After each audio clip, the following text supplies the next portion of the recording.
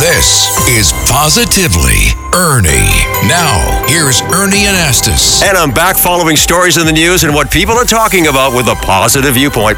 You know, for a lot of people, being organized can be one of their top priorities. Whether it's at work, home, or personal lifestyle, can make a huge difference in life. Ashley Bates is a professional organizer. Hey, Ashley, where do we start when we want to be better organized? So this is a question that I get pretty often, and now since it is the new year, getting organized is, the start of everyone's mind. Sure. I always tell everyone, keep it simple, stick to one space at a time. Right. Don't try and tackle, the entire house in one project.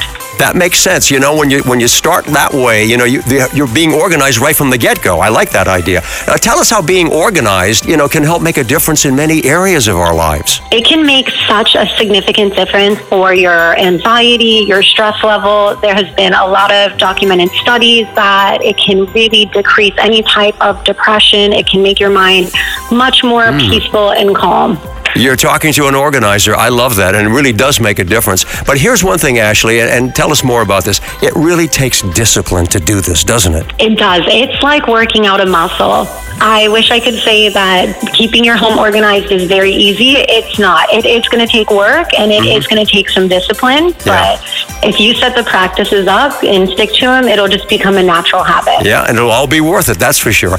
All right, thank you so much, Ashley, and I'm a firm believer in being organized, and I hope this has been helpful to a lot of people who are listening. I'm Ernie Anastas with positive news you can use on 77 WABC.